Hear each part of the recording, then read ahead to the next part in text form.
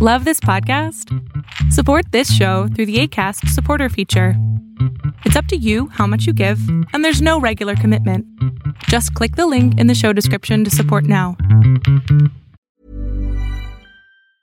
I'm Sandra, and I'm just the professional your small business was looking for. But you didn't hire me because you didn't use LinkedIn Jobs. LinkedIn has professionals you can't find anywhere else, including those who aren't actively looking for a new job, but might be open to the perfect role, like me. In a given month, over 70% of LinkedIn users don't visit other leading job sites. So if you're not looking on LinkedIn, you'll miss out on great candidates like Sandra. Start hiring professionals like a professional. Post your free job on linkedin.com/people today.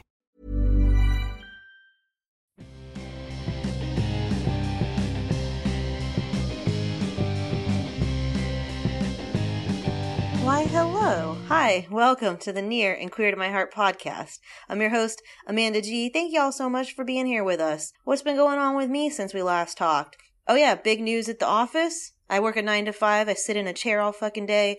It's terrible. Just got myself a standing desk. It has changed the game, and it made my coworkers jealous for a whole 20 minutes. I was trying to put it together. Nobody wanted to help because they were like, fuck you for getting that standing desk. And I get it, because I would have been the same way. But this thing, it's really cool. I don't know why. Like, it just changes what you think of an office. I've been at this job for almost 11 years now, and I've sat the entire time. And now standing, whole new experience. Who knew? Probably some scientists out there. I don't fucking know. Traveled a little bit since we last talked. I did a show in Little Rock, Arkansas, which was actually, it was really cool. I'd never been to Little Rock before. Everyone was super sweet. Had a lot of fun. It was a coffee shop that also served wine and beer, so that was cool with me. And they had a bomb-ass grilled cheese, and I love some grilled fucking cheese. It was great. And then I did another show in Mandeville, Louisiana, and I decided, I was like, I'm just going to do all my gay shit. I'm going to do all my lesbian stuff. And after the show, there was these 3 younger kind of bro-y guys that came up to me. And one of them was like, man, I really liked your stuff. I think you covered everything that I need to know about lesbians in your set.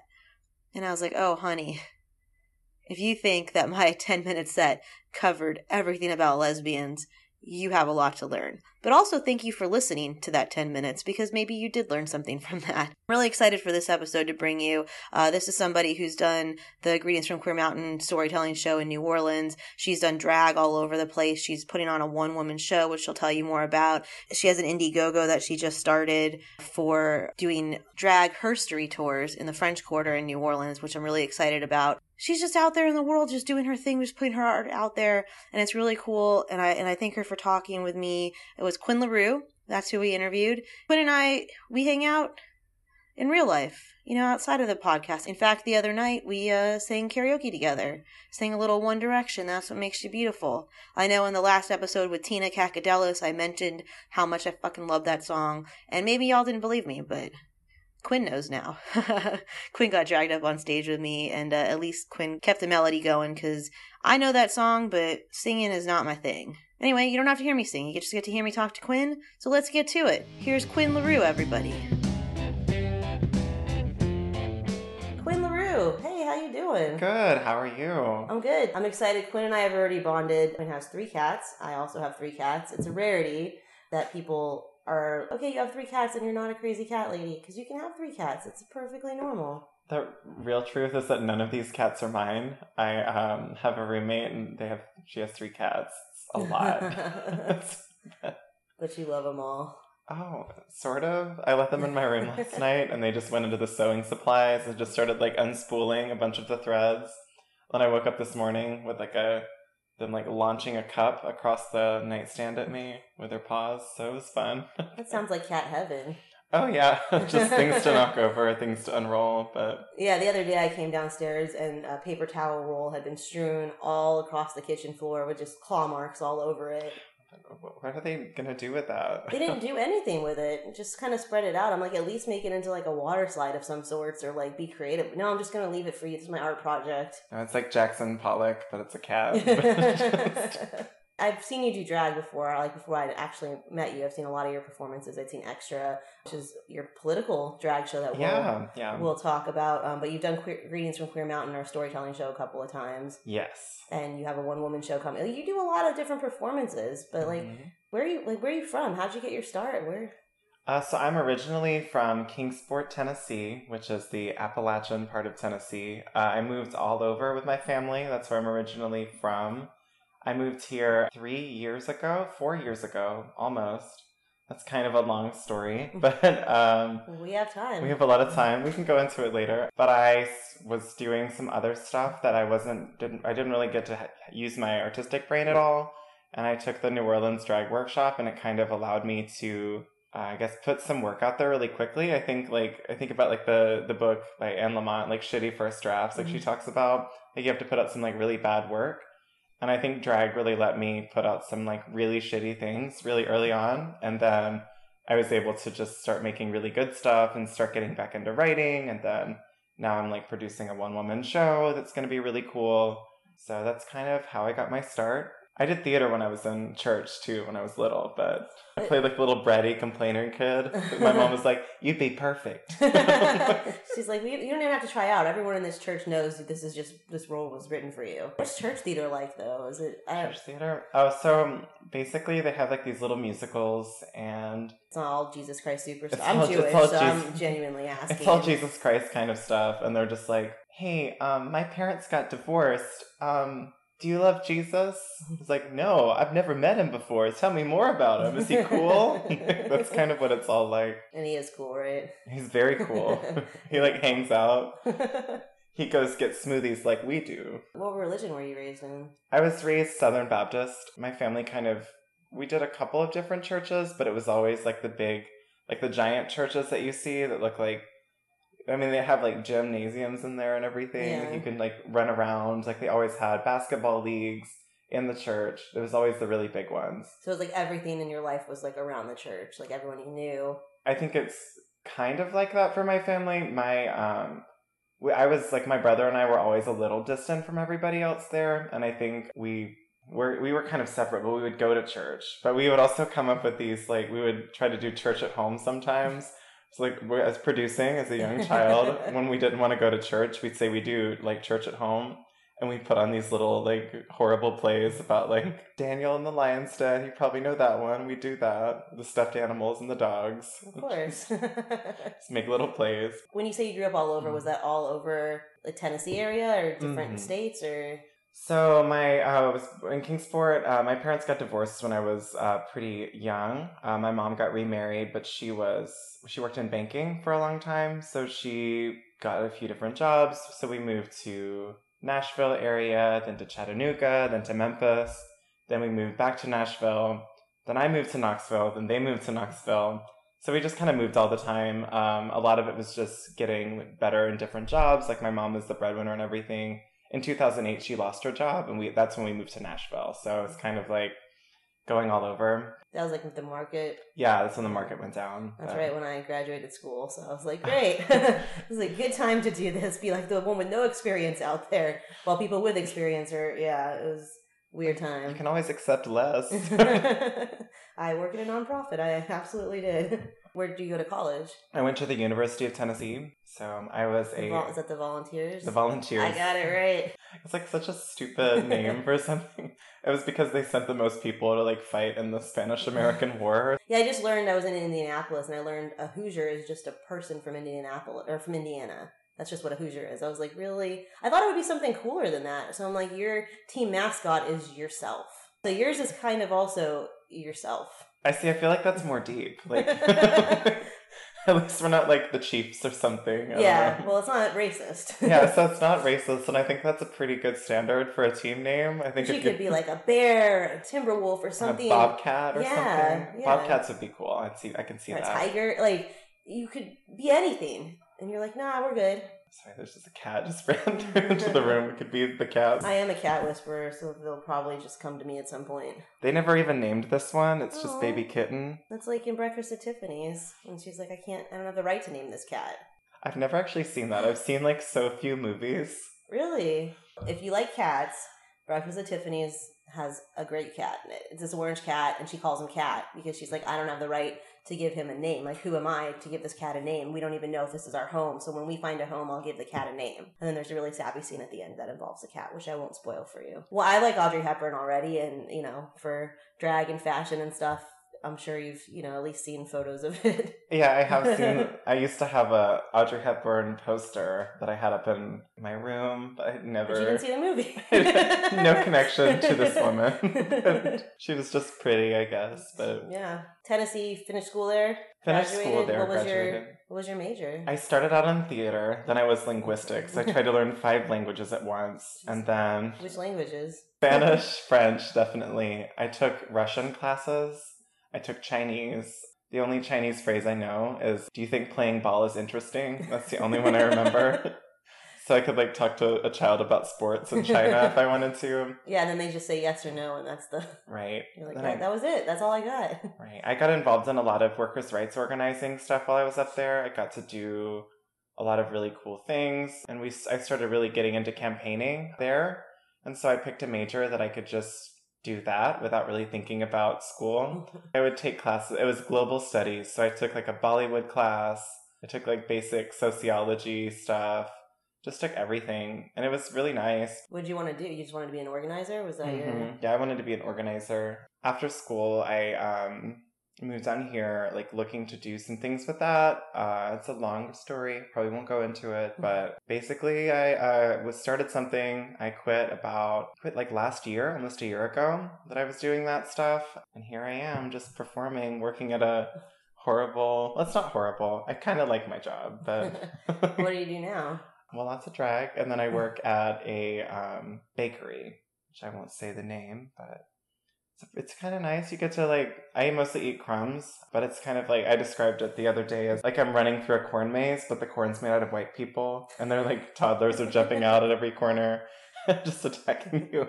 I've almost killed 4 toddlers every day I work there because they're just rolling around. They probably walked in front of you, so it's kind of their fault, right? I mean, I'm carrying hot beverages. I can't look down, so...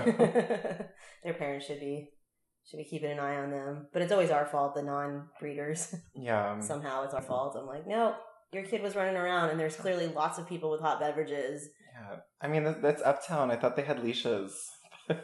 They feel safe in the bakery. We'll take you off this leash. Let them go. I like those. There's a couple coffee shops in Uptown that have that sign that's if your child's unattended, we're going to give them an espresso and a puppy. Mm-hmm. I'm like, look, they told you. Yeah. So if I see an unattended child, I'll personally pay for that espresso. We always joke that we're on an episode of What Would You Do? This child is screaming. What would you Boiling do? Point. I know you did the drag workshop. Can you describe that a little bit? Yeah. So the drag workshops, it's been around they call it cycles, but that's basically the classes. It's a 10-week course focused on drag and everything. You learn about a little bit about makeup and costuming and stuff, but I think it's more focused on performing, and it's more focused on creating a good character and everything like that. So I think it's really valuable. More recently, they've been able to incorporate better makeup and things like that. It's grown as a more comprehensive education, I would say. You can tell by you should see the first faces that I put on. It was just like a blue circle around my eyes. You're like, this that is went good. a little too high. I was like, this is fine. No, I remember because my girlfriend took the last cycle 8, and no one's allowed to release any photos or anything. You guys are working so hard. It was that was the 10 weeks of her life was pretty much the number one thing she was doing. And then you're working on all these looks and these costumes, and you're figuring out what your drag name is and what your drag persona is. And then you're not allowed to put any of it on social media. But then the minute the class was over, all my social media was every look that everybody had done. Yeah. But it was kind of cool to see that 10 weeks of time just put together on a nice Instagram feed for myself. Yeah, it's a really great experience. I think if anybody wants to do it, it's really awesome. It's really collaborative. You get to meet so many people, and my cycle, so many people are still performing. Y'all are still friends. We're all still friends, yeah. I've been able to meet people who came after me, and I'm friends with everyone who came after in the cycles. Few rare exceptions of people I just never really got to bond with, but it's really built a really cool community in New Orleans of drag performers, and I think it feels like a family rather than just a bunch of people fighting for the 5 or 6 gigs in every city. I think there's sisterhood everywhere, but I think here it's more concrete, and I think we have a better bond than most drag scenes. Yeah, I've been learning about the drag scene just by now kind of being on the peripherals of it peripheral, whatever. And I'm learning about it. And it's like the stand-up community here where, when I go other places, I feel like sometimes it's really hard to get a gig doing stand-up because they're like, we don't know you. We already have our own comedians. But here I feel like, when someone comes to town to do stand-up, like we're always like, here's all the shows. We'll put you up here. We'll do this. And I feel like with drag too, like y'all, obviously everyone wants to do a bunch of shows, but you realize there's enough shows to spread the love. Right. And you're not like trying to be cutthroat about it. That's why, like, when people hear, like, with the drag, like, 10-week intense workshop, that maybe they're like, oh, man, they're going to get voted out. And it's like, nobody's going to get voted out. We want everyone to do well. I think, especially because of Drag Race and a few other things, like, people only think of drag as this competitive kind of thing, which I really think it's not. Like, I think, like, the more I've done it, especially coming from an organizing background, even if you're doing something really stupid, it's, like, one of the only opportunities you get to just have a bunch of people listen to you, even though you're doing it through someone else's voice. So you can do whatever you want, and everyone kind of pays attention for a little bit. And I think it's actually just a really great way to express yourself. And I enjoy everybody. No, that's not true. I enjoy that there's the opportunity for everyone to do it. But I think sometimes people are like, there's too much drag going on. I would say that's almost like saying there's too much music or there's too much comedy. Like, not all of it's going to be good, but, like, they can still do it, The audience will decide when there's too much. Oh, yeah. Because you won't have an audience. It's that simple. Drag's similar to comedy where, like, you really need an audience to make it work. Like, yeah, you could do a show with a smaller, like, music, you could play music, people can float in and out. It doesn't work that way with drag. It doesn't work that way with comedy. So Quinn LaRue's your drag name. How did that name, and tell me about the persona a little bit and how that kind of came about? Did you have other ideas? Were there other things, or just naturally you were like, this is who I am? So I had one name the whole time. I came in, my grandfather's name is Quentin LaRue, and so I joked about it was going to be my grandmother's name combined with his. It was going to be Pearl LaRue, but I thought Pearl was a little dumb. But I kind of wanted a name that was just able to be whatever I wanted it to be, instead of, I think a lot of drag personas or performers start out with a really, like, pun-based name or something like that, which I think is hilarious and awesome. But I knew it wasn't really for me. I kind of knew that I was going to want to grow in the character. And so I didn't want it to have anything attached to it before. And now when people say Quinn LaRue, that has, like, a whole thing behind it. But it's because I built that instead of just like, oh, that makes me think of this character. Quinn started as, like, a kind of making fun of... I was always really inspired by, like, Reductress and The Onion. And I think all of my drag is, like, very much in that, like, ironic kind of, like, satirical kind of space, even when it's a little more serious. She started out as this, like, teenager, which I still go back to sometimes. There's, like, a more specific voice. I think that part of the character just comes in and out. And I have, like, more characters that I do now, especially through improv that I've been getting into. One of the things that I was really excited about when you did our storytelling show, because I think drag is one way to tell a story, and I think it's, like, such a beautiful way, and a lot of your acts do a really good job of that. But, you don't always get to speak, to use your words to share your truth. And so I thought you doing Queer Mountain would be a really good I could just envision exactly what happened on stage. It was amazing. And I was like, this is what I wanted, and it's perfect. Was that your first time performing in that kind of capacity on stage? And what was that like for you? I mean, I've done several, like, public speaking things that I would compare as far as, like, I kind of know how to work building, like, tension and everything like that. My first time performing that, I didn't really know what to expect as far as it going in there, and I did it in drag, but I did a story about, like, being sexually assaulted and being hit by a car and what it meant for my body, and also about teaching. It was the whole kind of thing for me about building up strength in yourself, and also about making pads. But I wanted to do something that was funny, but I also wanted it to be real. And just to kind of, like, break through, since it is a storytelling thing and not a straight up comedy thing. And it felt really good to do that because I'd always kind of known I was good at writing and good at public speaking. But I was just like, oh no, maybe it's just me and I'm making it up. And it was really nice because I felt like the response was amazing after I did that show. It felt really good to kind of mix it up. And now I've incorporated that storytelling stuff into my monthly show. Like, I almost am always doing storytelling. Like, it's very much in the similar vein to what my one-woman show is going to be like.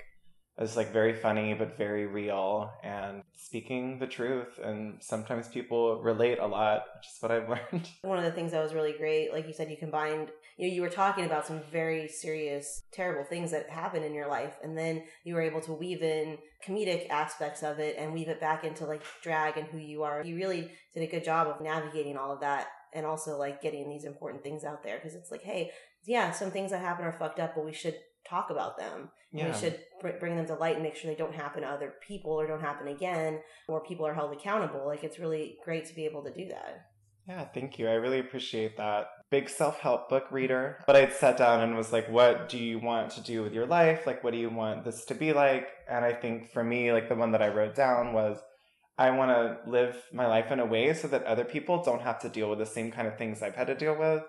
And that's kind of how I've tried to live my life, is just trying to build a world that people don't have to like make art about being like sad all the time. I can make art about being happy and joyful and everything like that. So, what are your favorite self-help books? Self-help books? Oh, there's so like, many. What good are the ones that like changed your life? The Secret. No, I'm just kidding. I've never actually read The Secret. I don't know if you have to read a whole book. The secret is you just put it out there, like, I'm going to win the lottery, and then that's going to happen. Like, do you need a whole book to explain that concept to you? Apparently. It's a bestseller. But I know my ex was like really into it. She showed me some like secret video, and the video is like 30 seconds in. I'm like, I got it. Just positive thoughts lead to positive things. Done. But you can't control the lottery. I super loved Gretchen Rubin's The Happiness Project.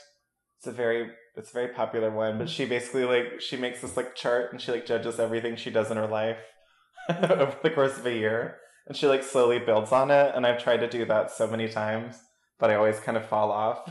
So you like judge yourself? Yeah. So you set something like, oh, I want to sleep more. And then you have a little chart and you check off if you slept enough that night. And then you just feel worse. I know. I was like, what happens if you don't? You just shame.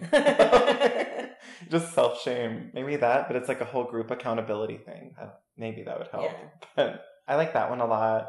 And everything she's written, I kind of am super into. There's this book called The Curated Closet that tells you how to dress more, but I think that one really changed me because it was just like, why are you wearing this? Like, made you ask that question, and I was like, that's deep. Like, it's comfortable and it was cheap. That's my 2 requirements for all clothes. I think one of the questions it had on there was, do you have clothes that you don't think you deserve to wear? And I was just like, damn. I do. Because I want to cut really deep, but I'm a big fan of self-help books. I feel like my ego and pride does not allow me to like go to self-help books because I'm like, I don't need that book. Like, I'll do it myself. But then when I hear people talk about different books and different pieces of them that come out of it, I'm like, oh yeah, I probably needed that too. I think some of them are a little bit bullshit. It's an industry that like money is there, but there's also people who like study this stuff their whole life to help other people. Like, there's genuine people out there, and there's the like people that are like, oh, I can make a quick buck doing a self-help webinar or series or book or movie or whatever. I mean, I think it's a good sign that there's so many people who want to improve themselves. But personally, I know from reading so many that I just kind of feel bad when I don't do those things too.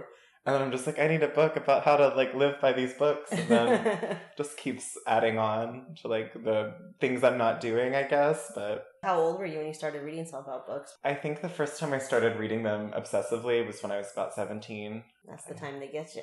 Yeah, it's the perfect time. Yeah. Chicken soup. Oh yeah, see, I couldn't get on board with those. I know they're like, I've read some of them, they're like sappy and cute, but some of them just made me sad. I mean, I think they're all self-help books are written to be really enjoyable, so they're also just fun to read. And I felt like I was like, oh, I'm reading again. Because, I mean, once Harry Potter's done, like, they didn't tell you have to find other books after that, and that a lot of them are bad. I was like, not as good. Like, they tried to make Twilight, like, the next Harry Potter. And no. I always tell people with Twilight, because I bought the first one, and I couldn't read it at all. It was just so poorly written. Literally pick any page, just 54, open it up, there's some sort of grammatical or spelling error. Did nobody edit this? It was just some lady writing fan fiction or whatever, and then a book happened, and then another book. I was like, how is this? It's just spiraled out of control. I really like that one line, the passage in there that's basically just the thesaurus entry for sparkling. It's just like scintillating. It's just like, but it's Edward, so. Could not get on board with that. I'm like, just watch Interview with the Vampire. You're going to learn everything you need to know. Go back to Anne Rice. Mm-hmm. Those books are more complicated than Twilight, but you're going to get your vampire fix for sure. Or Buffy. Just watch Buffy. Buffy, yeah. I like it. The vampires just disappear. There's That a new was Buffy, insane. though, right? I think there is, yeah. I don't know if I'll watch it. I have too much attachment to the old one. I don't know. Well, so you started Extra, which is a political drag show. What gave you the idea, and were you worried about that that being too much? I was never worried about it being too much. I wasn't a very experienced producer when I started it. So there was like two main reasons that I did it. The first one is that I was quitting like a major political project that I was working on, and I knew I was going to focus more on drag, and I was like, I don't want to lose the like organizer part of me that does this kind of stuff. And secondly, I just wasn't performing very much. I think because the way that the scene was at the time, there wasn't as much of a place for me in it. So I was just like, well, if I want to perform like weird political numbers, then I need a space to do it. And so why don't I just make a space? And then I just reserved the Always Lounge, put out the event. I actually got an article in the Gambit when I first did it. They were just like, political drag show? This is great. I just remember going to a show and this one queen was just like, drag queens shouldn't talk about politics, which I super disagreed with. I think as like a trans feminine person, drag is one of the only places where people listen to us consistently. And I think doing a show like that, like I get to talk about all kinds of stuff and people just listen. And it's also, people can go to at any angle. There's been so many really cool numbers that have come out of that. And I see those numbers going into other shows. It's just been really nice to be a part of it. I'm doing it for this long. I'm taking a 1 month break from doing it because it's really hard to come up with two political numbers. And you got your one-woman show coming up. Yeah, so I decided to do that instead. I was at your last show, and there was a group of people. We're going to talk about your hecklers. Oh, There's a group of people in the front, and I don't know why they didn't realize they were apparently Trump supporters who showed up to this political drag show and then were upset by the content of the political drag show. But one of them was so fucked up, that lady, that after your first number, the opening number, she got on stage and you handled her very well. Yeah, what did I say? I was like, hey, what's your name? Yeah, you were so nice. Hey, sweetie, what's your name? And whatever. And then she says her name, and then you're like, okay, get off the stage. Like, you just did a 180 on her, and her drunk brain couldn't comprehend that, but she still stayed on stage. I think she was like, she got like a kid when you like climb a fence, or like a cat like climbs a tree, and then they're like, I can't get down from here. Like, I feel like she got up on stage and then was like, I don't even know how to get down. Like, she just was, her drunk mind couldn't wrap her brain around that. Right. I mean, it's like a hard thing. I've definitely not handled some hecklers well, but I think you have to figure it out. But with her, it was just, I mean, I didn't know about the whole Trump supporter thing. People have walked out of the show before, but it's always just like, I mean, what do you expect? Like, you just, like, what do you want us to do? Just not express ourselves? And I don't like to make the show, like, super anti-Trump or anything like that. It wasn't. That's the whole thing. Like, nobody said anything about Trump the entire time. I mean, they didn't stay the whole time, but, like, I don't know what they thought when they walked in, where it's like, something happened and they're like, we're Trump supporters, we can't be here. And I'm like, why are you announcing this and what in this show? Because it wasn't... I don't know. I mean, I was talking about, like, the blue wave. I was making jokes about, like, it's a tiny little blue wave that didn't knock over the sandcastle. But I think, like, people want to, like, just come watch a show like that. And I don't like to be aggressive with people. Like, there were people in my family who, like, wouldn't describe anyone in my family that I still talk to as, like, an outspoken Trump supporter. But they have beliefs that are complicated. Yeah. And I'd rather talk to them about those, like, one-on-one. But if I'm in drag, like, this is like the 3 or 4 minutes when I'm on stage performing that I really feel great. Like, sometimes in a week. And that's not, like, sounds sad, but it's not. When I feel like I'm doing something excellent because I know I'm doing something really well, people are loving it, I get to have that space and I get to do whatever I want with it. Because people want to see it. And if you don't want to, then that's fine. You can leave. I mean, I think that's interesting. Like, that's what I always talk about with, like, people who have different political views. We should try to have a conversation. Mm-hmm. I feel like drag tries to do that. I just thought you did a really good job handling the heckler. Mm-hmm. Have you had some other heckling experiences that you want to share that didn't go so well, or? Kind of bad, but there was a bunch of Australians at this. I was hosting at Oz one time. I was making a bunch of jokes. Oz is on Bourbon Street. I was just making a bunch of jokes about the Australians, and this one guy, like, wouldn't stop, like, bothering me and everything. And then he was just like, he, like, kept saying stuff. I was like, why don't you, like, hop on a plane back to Australia? And they were like, that's fucked up. And I was like, it's not fucked up to tell you to go home. But they acted like I was, like, trying to kick them out. And I was like, no. Like, just be cool. Like, just, I don't know. If you're nicer to people, like, then the audience is typically more on your side. Like, I think it has to be, like, kind of a group decision that the person has to go. So like with Judith, I mean, no one wanted her on stage. I knew that. Yeah. So it's just like, hey, what's going on? Just please leave. Just get off this stage. Yeah. And then, so apparently she was with her parents, I think, and her husband, and they all left. And then her husband had to come back and physically get her because she was going to stay. And she was super wasted. And they were like, no, you have to leave now. Like, even her group was like, you need to be removed. Right. RuPaul's Drag Race is a lot of people's kind of exposure to drag. You know, not everybody, but I feel like there's a lot of people that are like, I never saw drag until this show. So that's kind of like what they use to like kind of judge drag by. And on that show, you have to be cis male who performs. You can't be a woman, a bio queen. You can't be anyone who's trans. A lot of people have had problems with that. Do you have an opinion on that? Definitely. I think, like, just not think too much about what Ru says about the show. I mean, I think Ru's getting a little old. And I think that's okay. And I think he says like, oh, we don't want trans performers like on the show and everything, but there's been plenty of trans performers that I know on this next season. Gia's going to be on there. She's transitioned. And Ru said that, which is more fucked up, that trans women are fine if they like haven't like finished yet, is basically what she said. But Gia's like finished, I guess. They're just really fucked up. And is going to be on the show. But okay, so the new season they are opening that. I don't think it's an official opening kind of thing. And I think like it's Ru's show, if that's what Ru wants to do. The show only stands to lose by not including certain performers. There's so many amazing like hyper bio queens, especially in New Orleans, some really amazing ones. You're dating one of them. Definitely trans performers have a lot to bring to the table, but also I think it's kind of like a very specific table. And if that's what she's serving, I guess, if you want to eat it.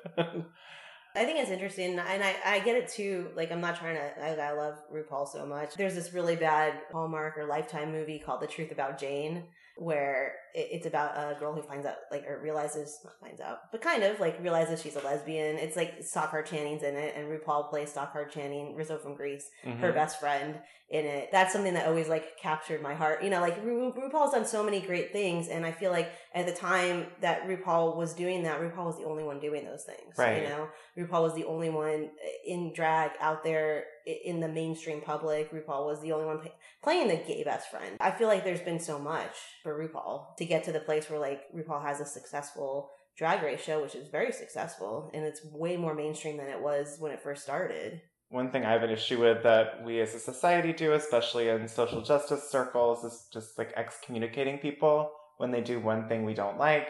And I don't think we shouldn't hold people accountable. But I think I hate the phrase of just like, this person is trash, like this person is awful, like I'm not fucking with RuPaul anymore. It's a big deal when she says things like this because I think it has effects on the way that people see trans performers like myself. But I think she's done great things. We don't have to discount that. Like, it's okay that she's a complicated person. And how do you feel in the New Orleans scene? Do you run into any issues with? Not really. I mean, I think there's been a lot of drama about all this different stuff. I think in this scene in specific, it's just really welcoming, especially in the Bywater area. And even a lot of the queens who don't really work in the same scene. I've had only great experiences with them. And I mean, my performance style is very different from what a lot of people are doing, especially when I go serious. But I've had great responses from everyone, even if it's not really their cup of tea. It's just there's a lot of space here for people. And I wish that was what everyone was seeing. If that's not through Drag Race, it's through other things too. I want there to be spaces where queer performers of all kinds can like shine. And maybe if RuPaul's not the space for that, then that's okay. I think there's a lot more spaces, you know, that are being created and cultivated, and I think that's great. Do you have a one-woman show coming up? Can you tell us what it's called? It started, the name I got, we were going to do a like Cancer, the like zodiac sign show, and we were going to call it It's Fine. I needed you to say that because the way you say it is way better than the way I would say it. Yeah, just It's Fine. It's fine. Did I get it? It's fine. I got to do a little shoulder pop. It's fine. Yeah. So I think I wanted to do a one-woman show for a while. Ever since I started, I wanted to do something more theatrical, something like more interesting than my normal drag. I wanted to do a show that talks about like my personal issues in a way that's funny, relatable, and interesting, and incorporate members. And I wanted to do it in like a longer form setting. So the actual show is going to be, it's 3 main parts. The first one is called Hey, It's Your Dad. It's about growing up and trying to navigate family relationships and like being in and out with different parts of my family. And then I have a Cajun erotica that I wrote as kind of like a buffer between 2 semi-serious pieces, I guess is the right word. And the last one's called It's Fine. It's where I'm basically writing like short letters to everyone I've ever like dated, real or imaginary. It starts with Simba, my first crush from The Lion King, and it ends with the person I'll eventually end up with. But it's just kind of like about things that I wouldn't normally say, but I'm saying them on stage. And of course there's going to be drag. I'm bringing back some favorite numbers from what I've done before and a couple new ones. And it's only $5. So December 17th, it's going to be great. Yeah, it is. You're putting everything out there. Like, you're putting your whole life out there. You're putting the good, the bad, and it's just you, you know? Like, you're doing this for yourself, and you believe in the work so much. Like, I think that's really great, and I'll definitely be in that audience watching it. What do you see for your life goal? Like, what you're performing, you have your own show, you're doing your own one-woman show. What do you want? Like, if you could, some Hollywood producer came to you right now and was like, what do you want to do? You want a show? You want a movie? You want to just perform all over the country? You want to document? Like, what do you want to write? What do you want to do? I don't necessarily want to become like a famous artist, but I want to be a not starving artist. Like an artist who like doesn't have student loans and can like go to Trader Joe's and just buy a cart full and not even think about it. Like, that's the level of success I want as an artist. I really enjoy performing. I think it's always going to be something I do. I think one of my New Year's resolutions is to perform like a little bit less, but to perform better and perform more in more effective spaces and perform in ways that I want to. And I definitely want to write more, especially like this more like memoir kind of stuff that I'm getting into. Yesterday I like went to Petco and I like wrote a poem. Like, I'm become like very much like a writer who actually writes and doesn't just like talk about writing. And just like set a copy of like an Ernest Hemingway book on my desk and just sit there and type things. Like, that's what I imagine. Get a typewriter. When someone says writer, I just imagine some like asshole who just like hangs out at coffee shops and doesn't write shit. And it's all so. But now I'm actually just writing a lot. I'm putting everything out there, and I think I'm on the right track. But my next goal is just to not work in a restaurant anymore. If I'm not doing that, then my dreams have come true. I think that's so interesting. I've asked that question to quite a few people, and not everyone, but like a lot of people have that answer of, I just don't want to be a starving artist, but on the same note, I don't want to be so famous I can't walk outside my house.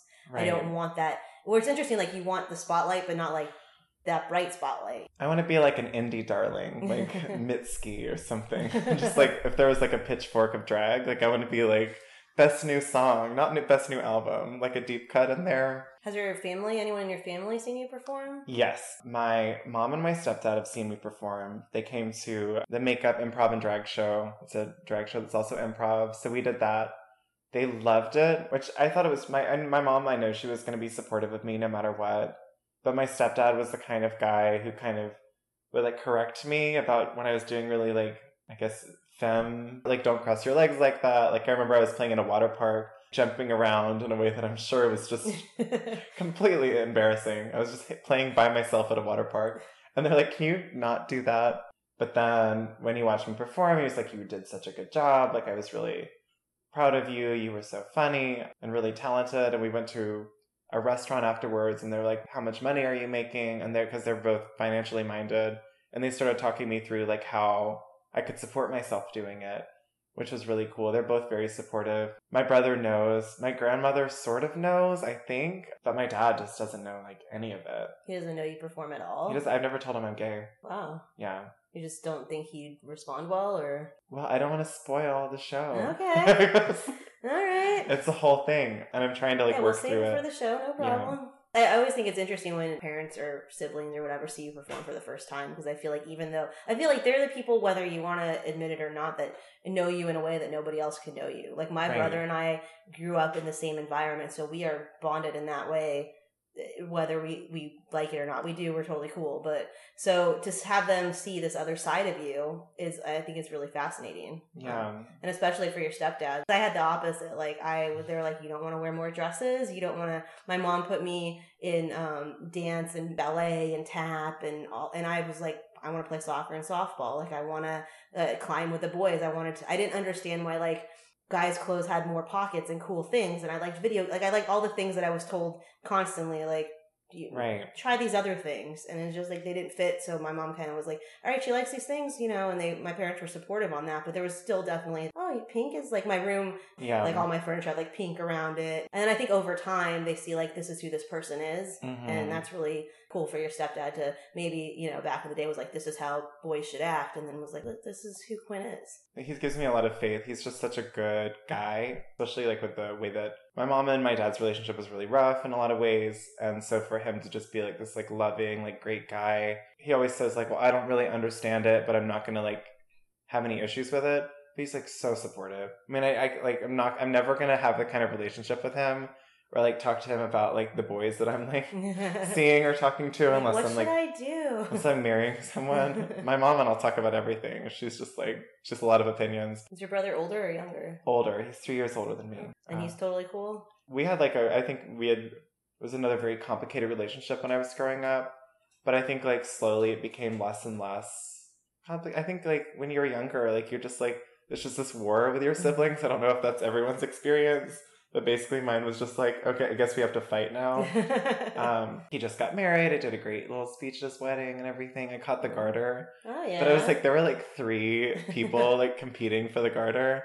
And I like looked around and they were just like, I was like, I better catch this because it's going to be a long time if I have to wait on one of these 2. That's even hard. I prefer when there's like 20 people versus like 3 because I feel like it's just like, it's on. Like I see you. I've never caught. I always like, it's like that scene in the Sex and the City when they throw the garter and they all just walk away. Like, yeah, that's about right. No, it's really cool to have a supportive family. And let's see. I keep having questions and I keep forgetting. Yeah, well, I can just talk about the thing I've been wanting to talk about. So I am, as far as moving forward with my career, I'm a licensed tour guide, and I noticed there's a real demand and desire for a drag queen to walk downtown and give a tour. So I'm about to launch a Kickstarter that we can link. That's just going to be to help me not work in a restaurant like sooner rather than later, and to just kind of like start promoting this. I'm going to do a walking tour downtown, a herstory of the city, and talk about all the cool women and queer people who made the city what it is now. So super excited about that. It's going to be really fun. We don't just get to hear about the house Nicolas Cage owns. Oh, yeah. I've been on some shitty tours before, so I'm like, a drag queen tour sounds amazing. A queer history tour, because New Orleans has so much queer history. Like, people don't realize it, Right. Because a lot of it gets written over. Yeah, there's so much. Like, I just learning in my little research about a guy named Jean Lamar in the 1940s, built a drag career. It was totally illegal. But they would advertise it. They would have posters all over the city, and the police would raid it once every 2 weeks to be like, well, we better stop this. But they would go to the shows too because it's entertaining. And I think that's one thing that drag has always kind of existed in that space where cross-dressing was always seen as negative, but people just love drag queens. And I think there's some kind of power in that.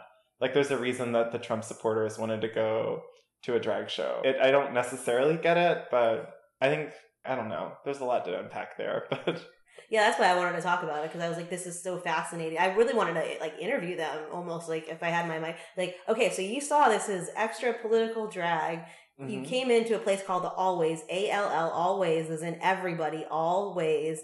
And you sat in the front. They sat in the front. Mm-hmm. They picked the table closest to the stage. Right. And then they were like, this isn't for us. So I'm just curious about, that's definitely a lot to unpack there. I think that a lot of people really like to see someone being really glamorous and cool and pretty. My mom even, she's always been more of a business kind of environment. So she had to be business casual all the time, but she never got to she wants to learn how to contour and everything. I got her a contour kit last Christmas and taught her how to do that. My grandfather was just like, this? One of the first people in my family that was super supportive of me when I came out was my grandmother, who at the time was in her 80s, and she was just like, I don't care who Amanda loves. In my family, I think it's with my grandmother especially, is she's such a forward and free thinker in a lot of ways that you wouldn't expect from someone who was a stay-at-home mom her whole life.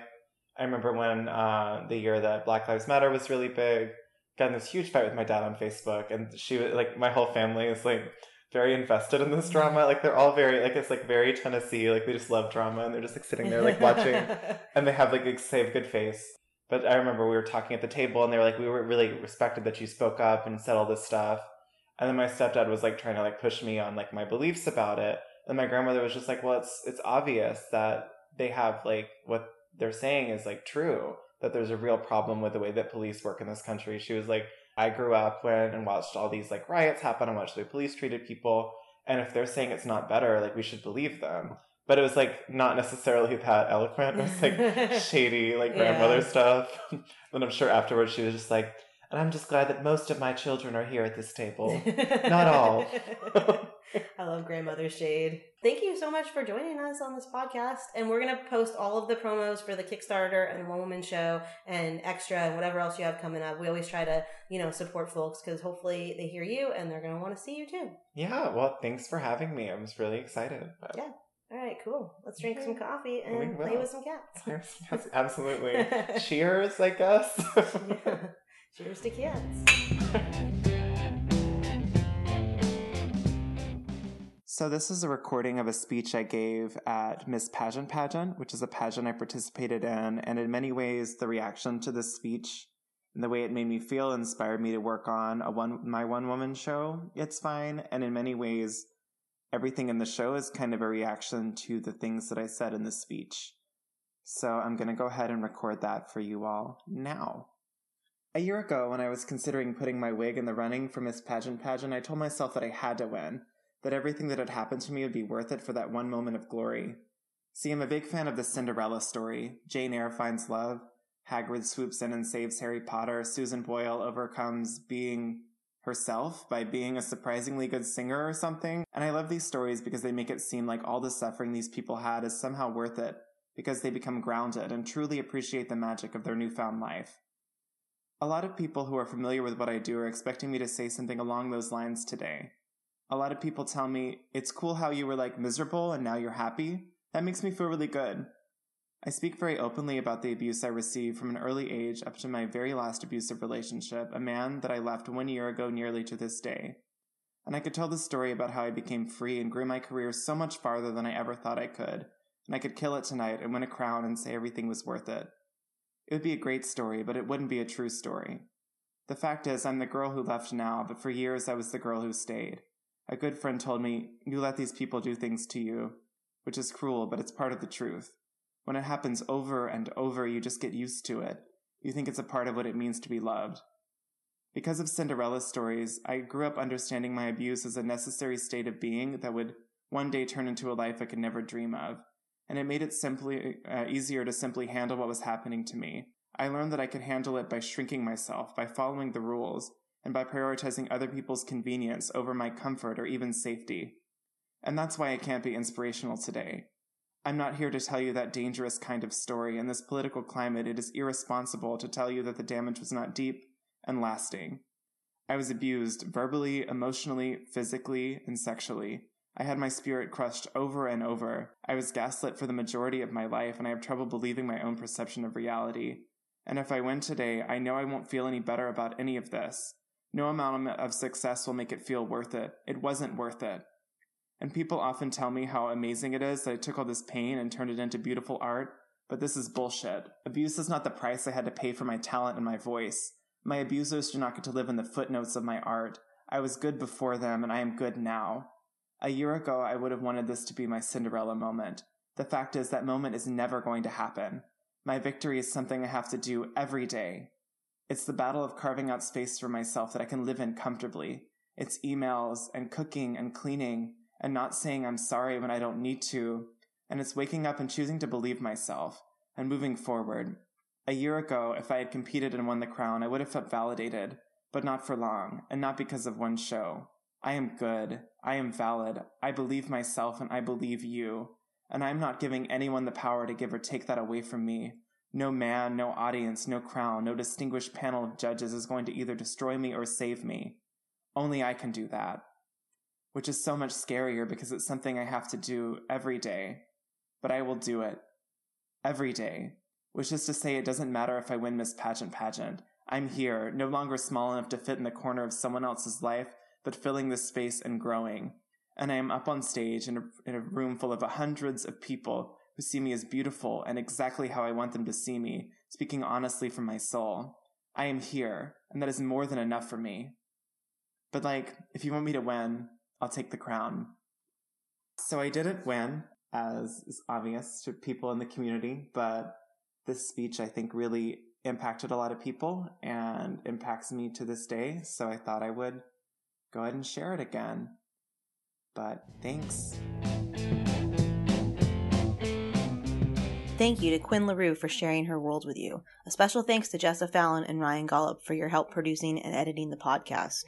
You can catch Greetings from Queer Mountain, the live queer storytelling show in New Orleans, Austin, New York City, and now in the Bay Area. Check out our Facebook page for more information. We want to thank y'all so much. We've been doing this almost a year. December 28th will be a full year for us, and we've been trying to bring you all sorts of variety of performers and experiences and just putting it out there for y'all, and I really hope you're enjoying it. We love doing it. Thank you so much. Thank you!